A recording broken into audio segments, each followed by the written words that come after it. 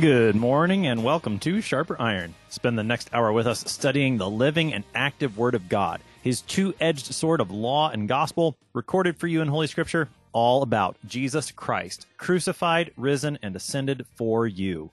Thanks for tuning in this morning here on Worldwide KFUO, Christ for you, anytime, anywhere. I'm your host, Pastor Timothy Apple of Grace Lutheran Church in Smithville, Texas. Sharper Iron is underwritten by the Lutheran Church Extension Fund, where your investments help support the work of the Lutheran Church Missouri Synod. Visit lcef.org for more information. On this Friday, January 15th, we are studying Mark chapter 1, verses 29 through 39. Jesus made quite the impression in the synagogue there in Capernaum by his teaching and his casting out of an unclean spirit. In today's text, his ministry of healing and teaching continues in the surrounding region of Galilee. To help us sharpen our faith in Christ as we study God's Word today, we have with us regular guest, Pastor Dan Speckard. Pastor Speckard serves at St. Peter Lutheran Church and School in North Judson, Indiana. Pastor Speckard, welcome back to Sharper Iron. Yeah, thank you for having me back. As we get started this morning, Pastor Speckard, let's talk a little bit of context here in the Gospel of Mark. We're not all that far into the Gospel. We've seen Jesus get a quick start. What do we need to know going into our text for today? Yeah, a quick start is exactly right. I mean, that's typical of Mark's gospel here that we, as I think you've discussed with previous guests, really hit the ground running. And though we're just 30 verses into the first chapter, quite a bit has already happened. John the Baptist has already come. Our Lord has been baptized. John has been arrested. Jesus has called his first disciples. And now you have in Capernaum, which I think I heard yesterday, described as our Lord's kind of his home base there in the region of Galilee. In Capernaum, you have Jesus beginning to do the things that Jesus does. He's teaching and he's preaching, but he's also performing miracles and demonstrating his power. Certainly in the obviously the whole point of his demonstrating this power here is pointing us towards what he came to do, and that's really maybe as we zoom out a little bit, that's really the context we want to be paying attention to, is this interplay between the activity of Jesus and the message of Jesus, and the ways in which our Lord's message of love really is an action in of itself. And that's, Mark's gospel, which has such a quick pace, is a fantastic example of what God's love in movement looks like. So that's kind of what we're dealing with today. Talk a little bit more about that. Jesus teaching his love is an action in itself. I think we started to see that yesterday when Mark puts side by side, because Jesus did them side by side, his teaching and his casting out of a demon, that in looking at those two things together, you begin to see that Jesus' teaching actually is part of his action. It's not that he does a lot of stuff and just says a few things. His saying, his teaching actually is his doing. Dig into that a little bit more for us, because I think we're going to see it in our text today as well. Yeah, that's right. That's vital to understand in Mark too, because, compared to the other Gospels, it seems as though Jesus is saying relatively little in the Gospel of Mark, but in actuality, what he is saying is so closely tied up in what he's doing that the proclamation of the gospel is just as clear. If you go back to verse 15, right after John is arrested, you have this, Mark describes, Jesus came into Galilee proclaiming the gospel of God and saying, the time is fulfilled and the kingdom of God is at hand. Repent and believe in the gospel. Well, that is you can really take a long time unpacking just that simple proclamation that the kingdom of God is here and he is it. And the gospel of God, the good news of salvation through forgiveness, that's not just an idea. It's a message in the sense that there's news to be delivered. But Jesus is himself that news, and not just Jesus the man, but Jesus the mission. Jesus, for us, particularly in terms of Christ crucified and risen, what Jesus is proclaiming is what Jesus is doing. And so throughout the Gospel of Mark, particularly as we get nearer and nearer to the cross, you'll see all of his teaching and preaching just so wonderfully intertwined with his activity, his healing, his mastery of the earthly elements, his interaction with his own disciples and also those who are opposed to him. So a really wonderful sort of pace to this gospel where the action of Jesus and the message of Jesus are so clearly one and the same.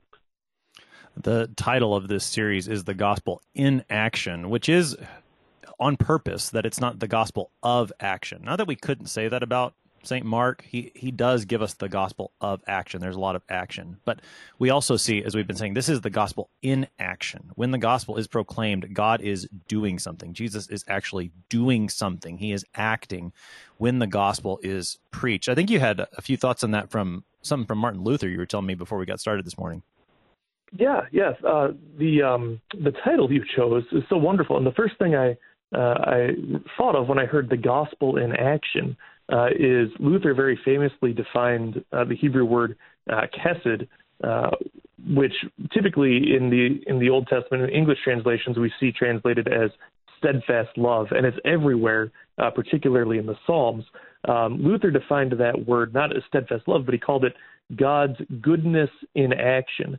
And that's always stuck with me because I think that one of the things we have to remember is that God's goodness and God's love for us are not just ideas. They're not just nebulous concepts floating off in space somewhere, but rather they are, God has tied those things to his activity for us and amongst us. So you can go back to his creative activity, of course, but after the fall into sin, that goodness has become salvific activity, whereby he has sent his Son in order that we who were once good and who have now fallen might be made good again. And then, of course, post ministry of Jesus in the New Testament era, you have God's goodness in action through the work of the Holy Spirit, where his love is being poured out in word and sacrament. It's such a wonderful theme within Mark that just as our own sin and our own suffering and sickness and sorrow, these aren't just ideas. These are very real things that people feel. The need for love is very, very real and tangible, and God does not respond with intangible love, but tangible love, touchable, feelable, hearable, tasteable love in the person of Christ. And that's something Mark's gospel really underscores. And we see that in today's text as well. So we are reading this morning, beginning in Mark chapter 1, verse 29. And immediately he, Jesus, left the synagogue and entered the house of Simon and Andrew with James and John. Now Simon's mother-in-law lay ill with a fever, and immediately they told him about her.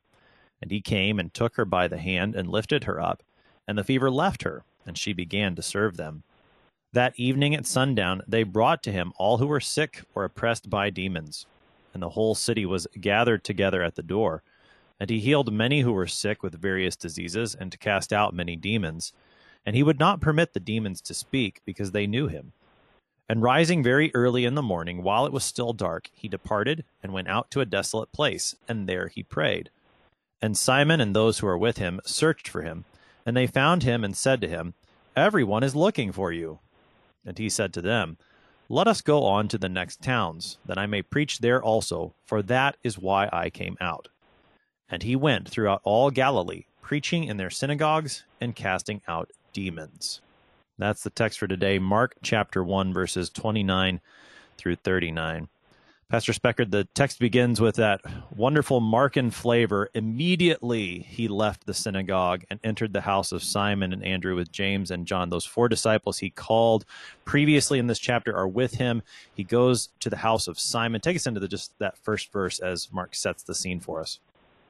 Yeah, well, and I love that we begin with that "and immediately," which we're just going to hear over and over again in the Gospel of Mark, because it sort of connects us to what had happened previously in the synagogue there in Capernaum, where you have this really dynamic interaction between Christ and a man possessed by an unclean spirit, and the reaction of the people who see the way Jesus, who was already teaching not as their scribes, but as one with authority, exercises his authority even over a demon, which is a remarkable thing. And that's sort of a, really important aspect of the beginning of our Lord's ministry. He's come as someone who teaches, but teaches differently than what the people are accustomed to. Teaches as one who has an authority unlike that of the scribes and the Pharisees. Certainly, no one they were used to dealing with could speak in the way that Jesus spoke to an unclean spirit. And then the unclean spirit listens, which is such a remarkable thing, obviously in the minds of the people there in the synagogue. One other maybe important thing to recognize, Veltz in his commentary points out that the synagogue, typically we translate it the synagogue, but really here in the Greek it's their synagogue. He left their synagogue, which kind of puts maybe a little bit of tension between Jesus and the typical Second Temple Judaism synagogue-based worship and study of God's Word that is going on there in the first century. That there's obviously so early in the gospel not a lot of outright antipathy, but there's a different thing happening with Jesus than what was going on before, and the Jewish people are going to have to sort of get a grip on who this Jesus is, because he's not just another scribe. He's come to be something with a little bit more oomph, which of course we know is stands to reason, as he is the very Son of God. But for them, they were kind of having to feel this out a little bit. I think that's an important point to make, because there's something that you could just sort of go right past without really noticing, because Mark doesn't highlight it here. But with this context, immediately he left their synagogue. I think we should understand this still as that same Sabbath day that Jesus, he had just been in the synagogue for the Sabbath. It is still the Sabbath. And so you've got Jesus, doing things on the Sabbath, which again isn't a conflict at this point in Mark's gospel, or at least the evangelist doesn't write about it at this point, but it does become a conflict very quickly in this gospel. And so it does seem he's starting to already set that stage for you when you pay attention to the context, as you see that, yes, Jesus is doing something different. We've noticed his authority already.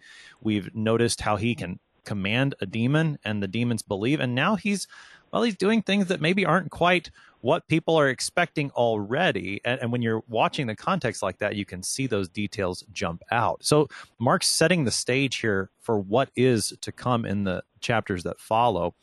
This is the house of Simon and Andrew with James and John.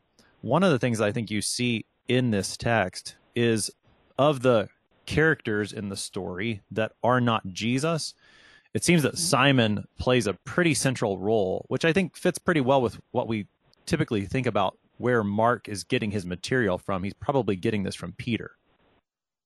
Yeah, that's really important to remember, and I think that particularly as we, week in, week out, we're hearing gospel readings and maybe aren't remembering the external context of each gospel. St. Mark was traditionally understood to be heavily influenced by Peter, in the same way that Luke and St. Paul have kind of a complex relationship, and we often associate, Paul and Peter don't have their own gospels, but Paul has Luke and Peter has Mark, and that's important for us to remember, because like with this account, there's a really personal feel to it, which makes sense if you consider that this was a close relative of St. Peter's, and it happened in his house. You can sort of shed some light on the vividness with which this account is described. And then maybe just to circle back to something you said about the Sabbath, we're going to see that again, you hate to say tension, because the tension hasn't really built yet, but there is a little bit of a conflict there, and you see it when the people aren't bringing anybody to Jesus until after sundown, which would have been a Sabbath regulation there. But Jesus, who is, as we know, the fulfillment of the Sabbath, he is bringing the kingdom of God wherever and whenever he is, and the Sabbath day is very much giving way to the fulfillment of the Sabbath, that is Jesus the Christ. So we'll see that here too.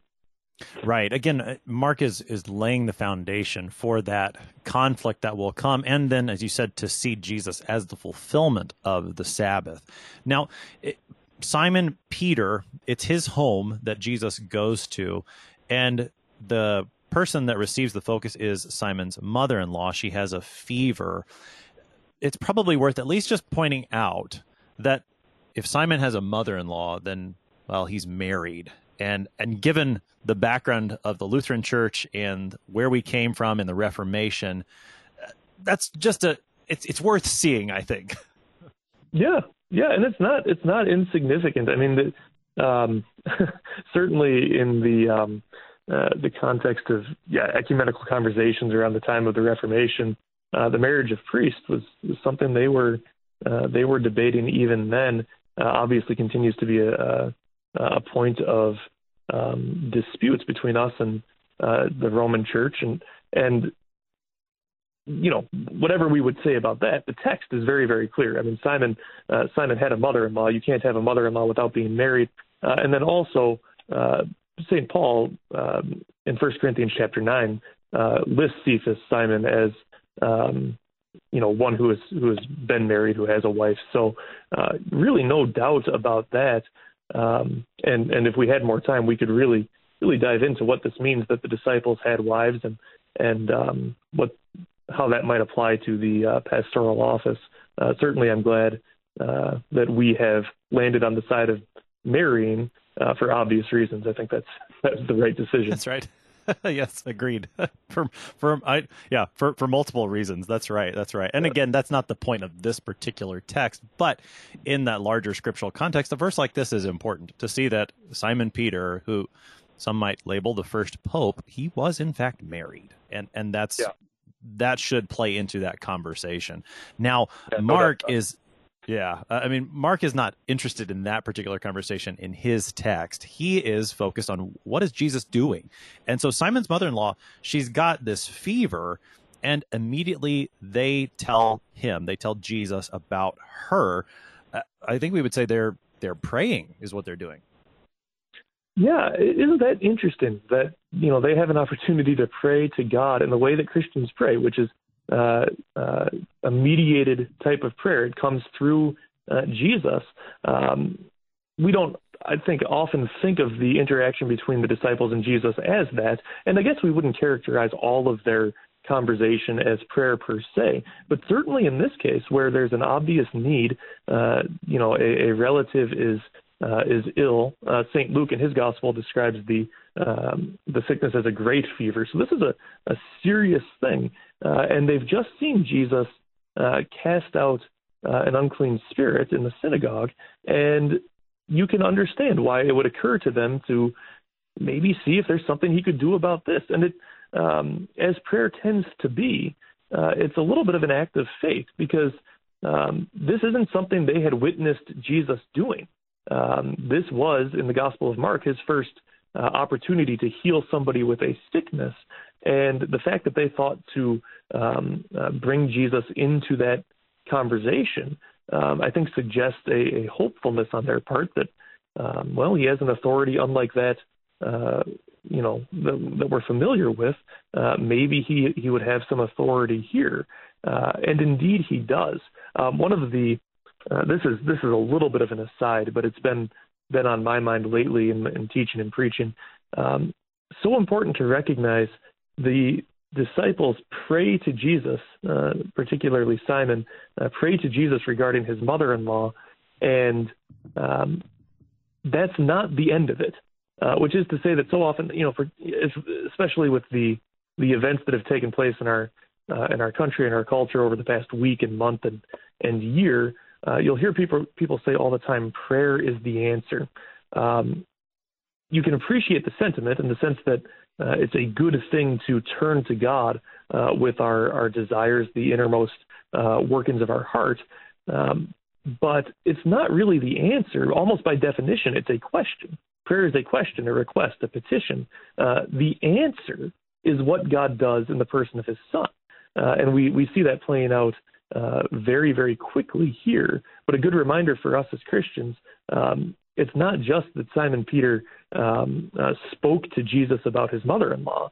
It's that Jesus responded to that hopeful request made in faith by doing the type of thing that only he can do, taking her hand, lifting her up, and healing her.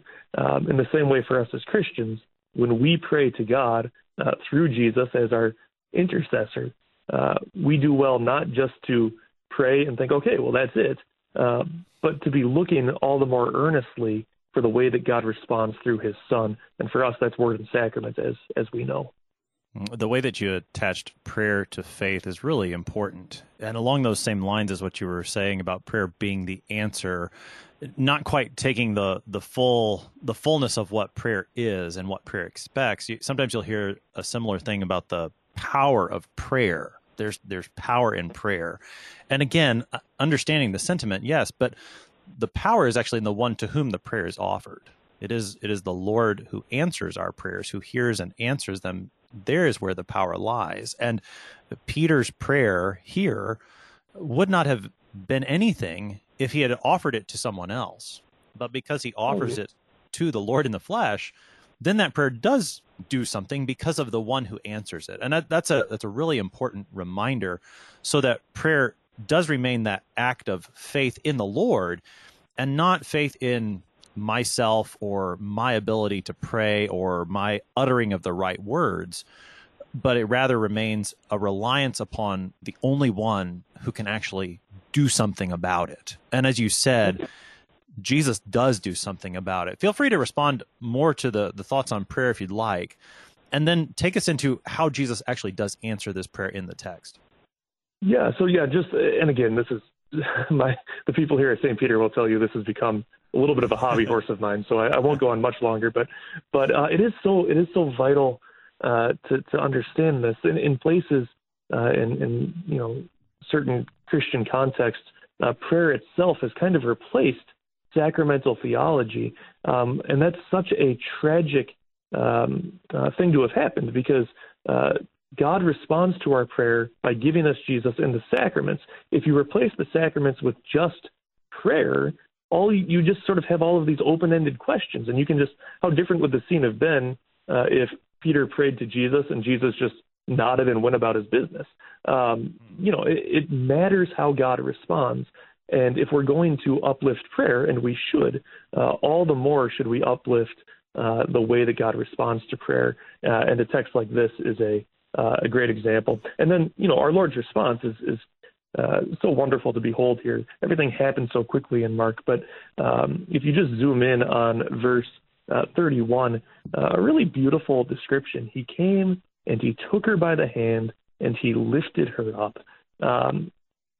For us in the pandemic-ridden world we've been enduring for the past 10 or 11 months, this concept of the Lord actually touching her, skin to skin, flesh to flesh, not maintaining social distance, presumably not wearing a mask.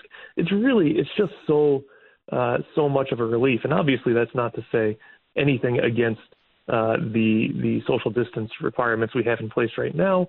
But it is, I think, a nice reminder of the way things ought to be, the way things we hope will be again soon. Jesus does not come to keep himself clean. Our Lord is not one whose ministry was about preserving his own purity or cleanliness or health, obviously. You'll see that so much more vividly in the next pericope where he's interacting with a leper, but here already with Simon Peter's mother-in-law, he touches her. And that is, for anybody who's ever, shaken hands or received a hug at a time of emotional distress, you'll know just the power of that, and so much more the power of it when it's the very Son of God taking you by the hand and lifting you up. And in a way that only Jesus can accomplish, she's healed. The fever leaves her, which is what certainly we who know the full ministry of Jesus would expect. But at the time, the impact of that miracle must have been astounding, that this woman who was gravely ill in a moment with a touch is healed and gets up and begins to serve. Really, really powerful passage there. Yeah, in typical Markan fashion, he just narrates it, and that's that. The very last part of this section, she began to serve them. I think would certainly serve as evidence that she has, in fact, been healed. The fever is gone and she is well. But maybe there's a little bit more than just she's better now. What is there in her response to this healing? Well, I mean, that's, great. It is so funny because, Mark, everything just reads like almost like a police report. Just this happened, this happened, this happened. But yeah, you consider kind of the whoa factor of this woman has been healed, and what does she do? She begins to serve the Lord and his followers. What a powerful example for every Christian of every place who has received spiritual healing through the ministry of the gospel. And then, as we're constantly telling our people, you receive this, the reality of forgiveness, life, and salvation in baptism. But in almost every case, after your baptism, you're not immediately called home to heaven. You remain in the valley of the shadow of death. You're living this earthly life. And what are you going to do with the time you've been given in this place? People really lose a lot of sleep throughout the course of their lives, wondering about their purpose and their point. A nice reminder here from Simon Peter's mother-in-law that, this is going to look like 1,000 different things for 1,000 different people. But the thrust of what our purpose is having been healed, we serve. Having been served by the healing ministry of the gospel, now we serve the Lord. And of course, as we know, the Lord has given us explicit instructions that in order to serve him, we serve the people he has put into our lives. And that's what Peter's mother-in-law does. It really provides this beautiful, almost paradigm for Christian life. Be healed by God, be served by God, be loved by God, and then go and serve and love your neighbor. What more can we do? Yeah, a wonderful picture of the Christian life, as you said. You're listening to Sharper Iron here on KFUO. We're looking at part of Mark chapter 1 this morning. We're going to take a short break, but we will be right back. Please stick around.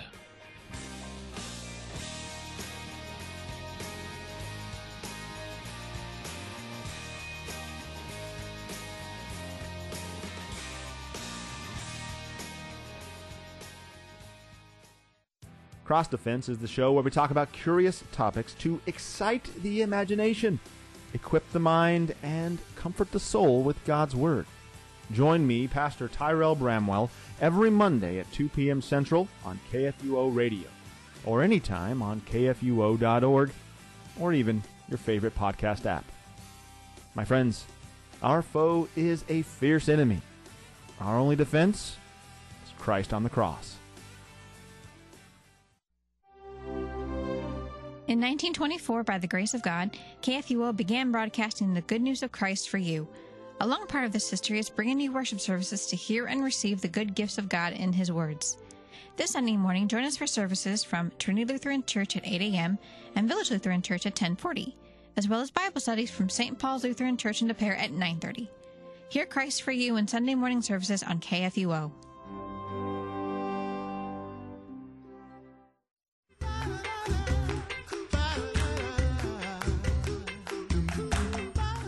Each weekday on the Coffee Hour with Andy and Sarah, we share and discuss stories of living boldly Lutheran, including missionary updates, mercy work, events and topics applicable to your daily vocations, and maybe some fresh dark roast. The Coffee Hour, weekdays at 9 a.m. on KFUO, underwritten by Concordia University, Wisconsin.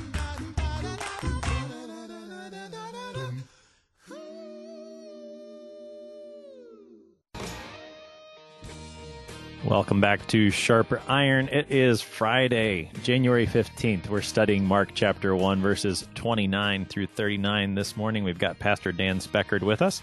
He serves at St. Peter Lutheran Church and School in North Judson, Indiana. Pastor Speckard, prior to the break, we were looking at the scene, Jesus in the house of Simon. Jesus heals his mother-in-law, Simon's mother-in-law, by touching her. The fever leaves. She then serves the one who has served her first. The text continues in verse 32, that evening at sundown. So as you mentioned earlier, the Sabbath is now over, and people start to bring these who are sick to Jesus. Again, not to dig too much, but there's a bit of tension here, you were saying earlier, in the fact that Jesus has been doing things on the Sabbath, but it seems that most people are waiting until after the Sabbath is over. Right. Yeah. And I think that we, 2,000 years later, look back and sort of wonder, well, how did you miss that this was the Son of God? But they're just meeting this Jesus. I mean, Jesus burst onto the scene, and particularly in Mark's gospel, he's there and he begins to do his thing. And it's probably a little bit overwhelming and obviously hard for the people to understand. Now, that's not to excuse their slowness to believe later on. But for us, looking back on this, we do see a little bit of tension. They're waiting for the Sabbath to end to come to the Son of God. But we who are aware of who Jesus is and what he's come to do, we would say, look, that he is the Sabbath. The Sabbath day restrictions were designed to prepare people for and to point people towards the coming of Christ. And now that he's here, it doesn't make any sense to maintain both. The old has passed away, the new has arrived. The Sabbath day is of precious little significance when compared to the what we might call the Sabbath man, the person of Christ himself. And so, kind of just a little funny thing that they're waiting till sundown to bring their sick and their oppressed to Jesus. I think obviously we know our Lord would have them just come right away. He is not overly concerned with observing those regulations himself, because he, of course, knows who he is and what he's come to do. Not a huge deal here in the early part of Mark's gospel, but it does hint at a conflict that's going to grow a bit as our Lord's ministry continues. It's quite something that, well, and I'm just trying to think through the whole scene here. A number of these people, I suppose, would have been at the synagogue, and they would have heard Jesus, and they would have seen him cast out the demon. And so they knew about him already, and they wait till sundown. I don't know. I'm just thinking, like, well, maybe there were some people who weren't at the synagogue. Apparently word gets to them, because this is the whole city that comes, Mark says. Even if they do wait until the Sabbath is officially over, this is quite the response to the man that has taught with authority and cast out a demon with authority. Mark kind of gives us one of these summary statements of what Jesus is doing. Take us into what he's saying in this verses 33 and 34. Yeah, I think it's so important for us to remember that, at the time of Jesus and really throughout the history of the world, sickness and malady was a much more intimate, personal, sort of closely felt thing than what we're accustomed to. I mean, we in the modern world, what we're used to is when you get sick, you go to the doctor. When you get sick, if you're really sick, you go to the hospital. But we have such a separation between the sick and the healthy, and we really go out of our way to maintain these clean lines where you're not mixing the reality of sickness, which is really just a manifestation of the reality of mortality, with what we would call everyday life. But not so for the people of Jesus's time. I mean, sickness and suffering was something that they had no choice but to include as an aspect of their everyday life, because there were no 5-story hospitals. Modern medicine obviously wasn't a thing at that time, and so I think it makes sense that they hear about what this Jesus can do, and as that news spreads, maybe he can help me. Maybe he can heal my mother-in-law or my brother or myself, and so they begin to come, and Jesus, of course, is he's there, and as is typical, he is showing compassion on these people who are suffering. It is interesting. We have kind of an echo of the previous pericope that when he's casting out demons, again, he's not permitting the demons to speak because they know him, and that's something I know you had a chance to talk quite a bit about yesterday. So I don't want to rehash too much of that conversation, but it is. One thing that I think as Christians we do well to recognize in that sort of that little interplay where the demons know him, but Jesus doesn't let them speak. It's a good reminder for us that, we're used to thinking of unbelief in terms of people either rejecting the sort of philosophical necessity for the existence of a creator or the historicity of the Gospels. But that's not really the type of unbelief we see most often in the Scriptures. The demons knew exactly who Jesus was, and certainly they knew that he was real, and yet their unbelief was persistent. In our confessions as well, the type of unbelief that is most commonly addressed isn't sort of the modern apologetic defense of, was Jesus of Nazareth a historical person? And, all of that's important and vital to the gospel. But it's possible to know who Jesus is and yet still reject his promises and his love.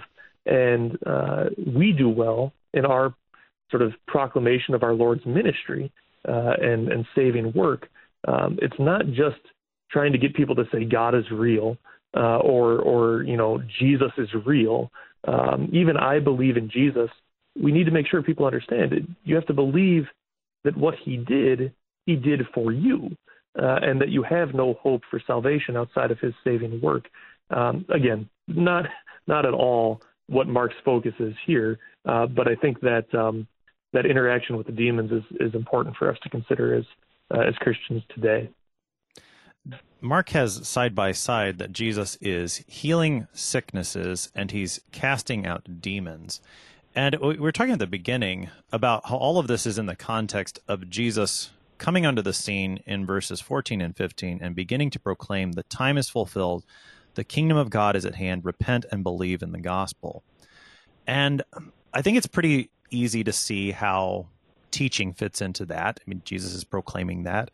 I think that it's fairly easy to see how the casting out of demons fits into that these are those who would attack the reign of God, and so Jesus is exerting power over them.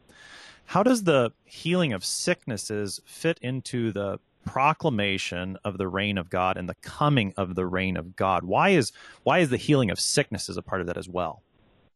Yeah, that's a really important thing to understand, that the kingdom of God, the reign of God, which we have described elsewhere in the Scriptures very, very clearly as, being without suffering, without sorrow. Sickness cannot be in the presence of our perfect Lord who made everything good. Certainly, we can't imagine sickness in Eden, because sickness is a consequence of our mortality. The fact that we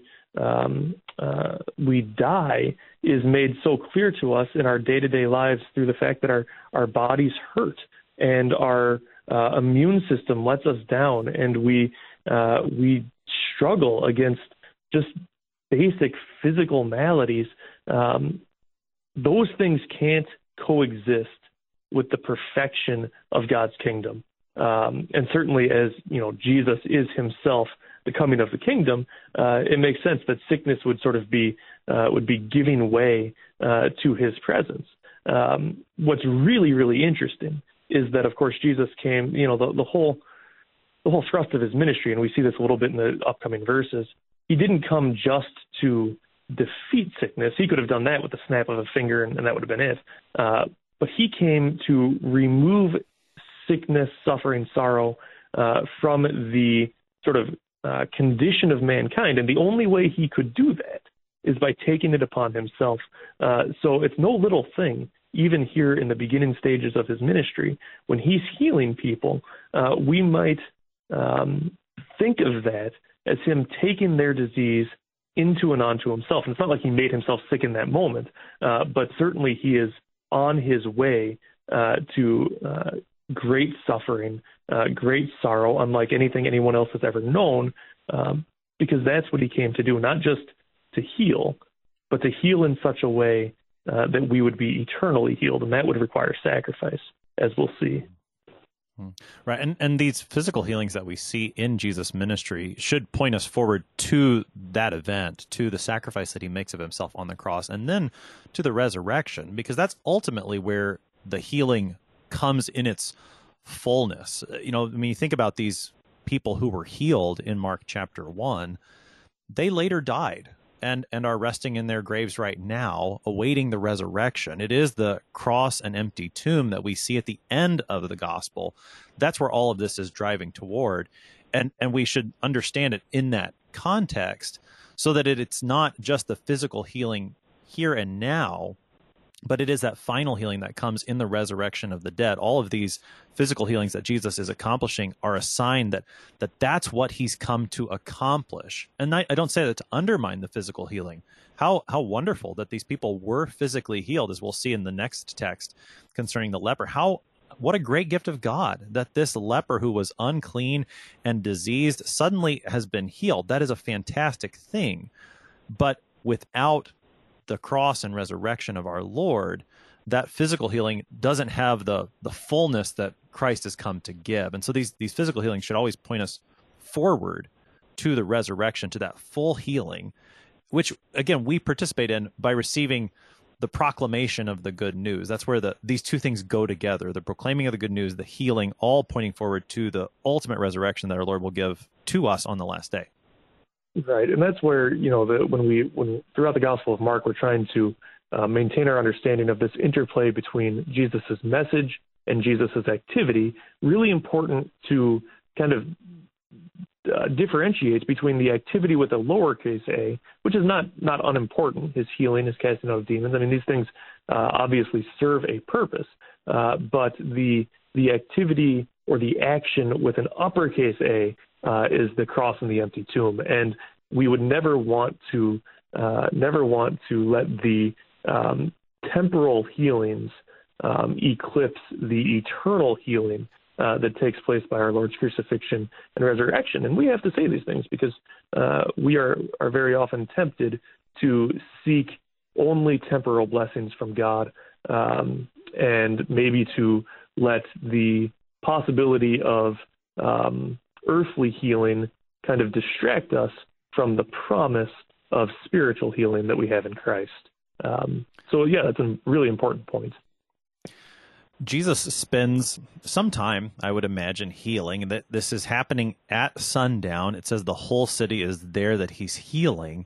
And as the text continues, after Jesus has finished the healing and the casting out of demons, Mark tells us that it was very early the next morning that Jesus got up while it was still dark to go pray. I don't imagine he slept a whole lot. Maybe he did. I mean, again, that's a bit of reading into what's there, but Jesus is a busy man, it seems, and yet he gets up really early to go and pray. And this is a bit mysterious, I think, because we're talking about the Son of God here who goes and prays. What's going on here, Pastor Speckard? Yeah, that is such a powerful image. The eternal Logos, the Word of God, who is there from the beginning, praying to God the Father, and it's kind of what is happening here. But it's a reminder of who Jesus is. That even in his incarnation, in his earthly ministry, he is still very much God's Son, and the foundation of all existence, going back. Before the fall, going back to the creation of anything, flows out of the perfect and eternal love that exists within the Trinitarian economy, that Father, Son, and Holy Spirit have this perfect relationship. That's what love is. The relationship they have with each other is what love is, and all of existence flows out of that love.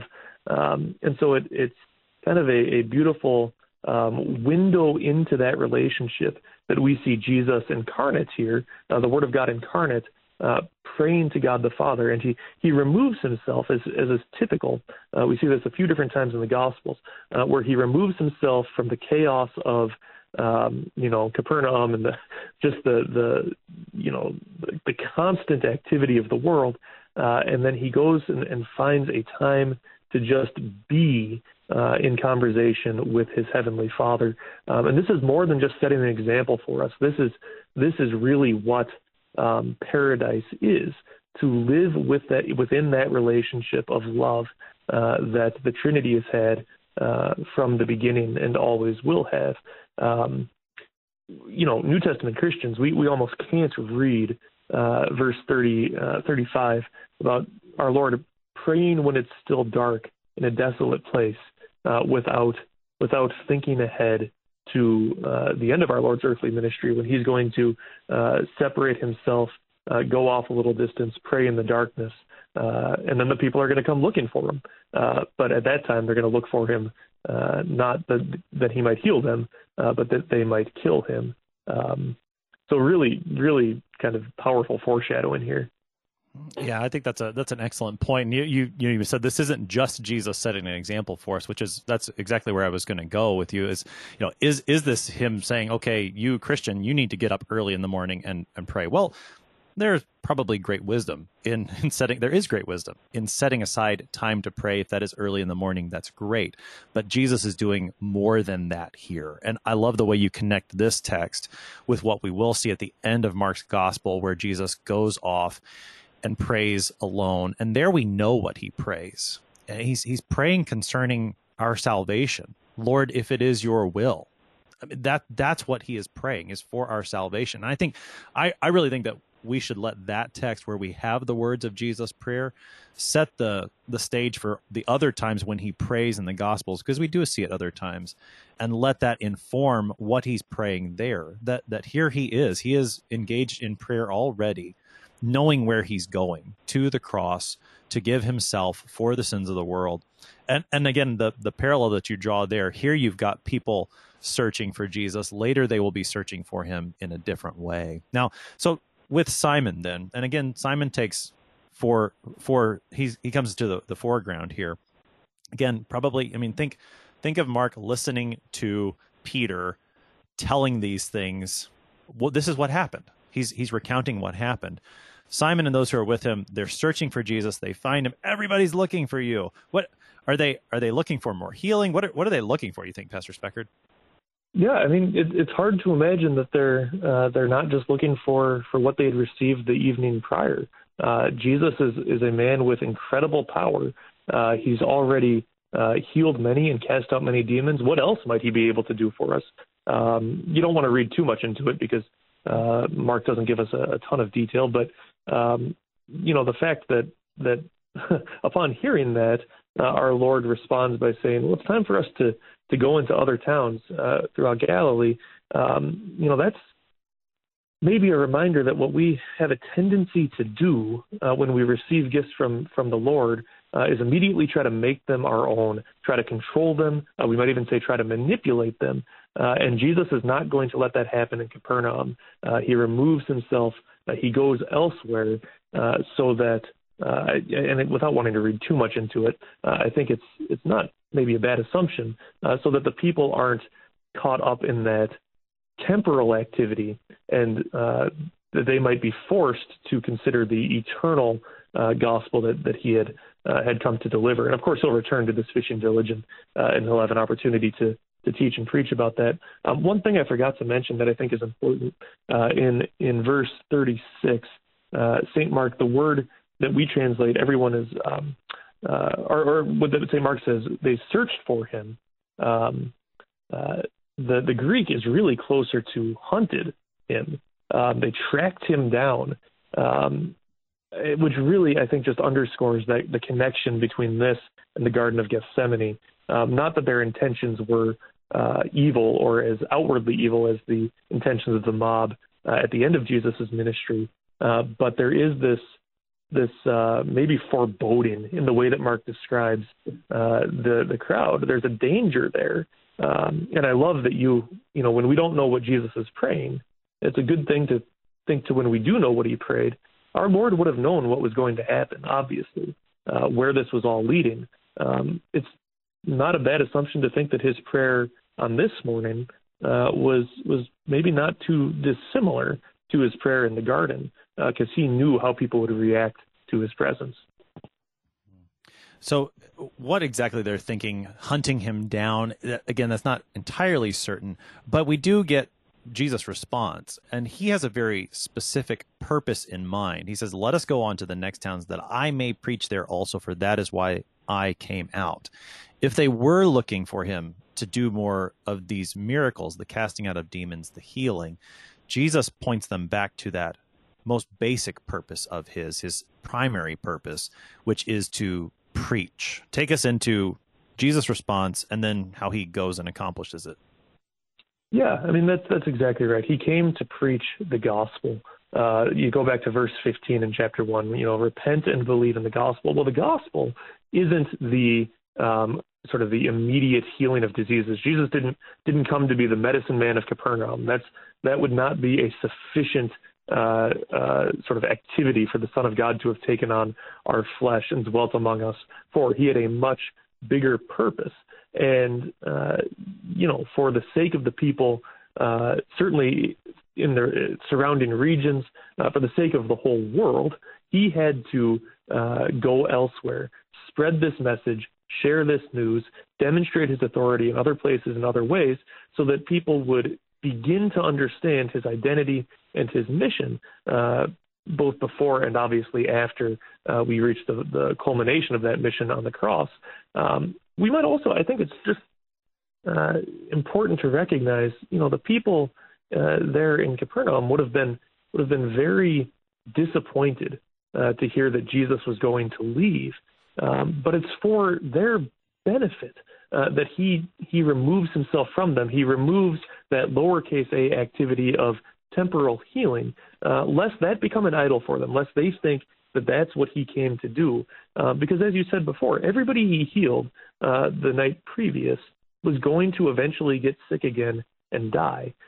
Everybody who he cast a demon out of is going to be later on subject to the temptation and the darts of the evil one. I mean, Satan doesn't stop working against God's people just because they've been healed or they've been cleansed one time. What we all need, certainly what the people there needed, was an eternal salvation from the spiritual ailments that plague us. And that gospel, that eternal salvation, that forgiveness that only Jesus could bring, that's what he wanted to share. And of course, in order to provide that, he had to go to the cross. So yeah, it's they probably were disappointed when he said it's time to leave, but it was for their sake that he left, as well as for the sake of the whole world. With just about a minute and a half, Pastor Speckert, help us to wrap things up this morning and point us to Christ crucified and risen from this text. Yeah, I think that for me, the overarching theme that I kept coming back to flows out of the title you chose for the series, The Gospel in Action. I mentioned before that the way Luther defined steadfast love there in the Old Testament as God's goodness in action. I think it's so important that we all remember at this time of year, people are suffering from so much sin, so much sorrow, so much sickness, so much death. And these are real, painful, not just nebulous idea type of things. And God's response to that suffering, that sin, that sorrow is just as real, and indeed real in a way that transcends and defeats all of the evil we are facing in this life. God's love is action for us. God's gospel is the action of Christ, who came with a purpose, with a mission, and he is accomplishing that already in Mark chapter 1, preaching and teaching about it, demonstrating his authority, but pointing us forward to what he ultimately came to do, which is to go to the cross for me and for you. So always remember that when we talk about the love of God, not just an idea, but an action, the activity of Christ, God's Son. Pastor Dan Speckert is the pastor at St. Peter Lutheran Church and School in North Judson, Indiana, helping us this morning with Mark chapter 1, verses 29 through 39. Pastor Speckert, thanks for being our guest today. Yeah, thank you for having me. Great to be back. I'm your host here on Sharper Iron, Pastor Timothy Apple of Grace Lutheran Church in Smithville, Texas. If you have a question from this text or concerning the gospel according to St. Mark, send an email to kfuo@kfuo.org. We love to hear from our listeners here on Sharper Iron. Thanks for spending the morning with us. Talk to you again next week.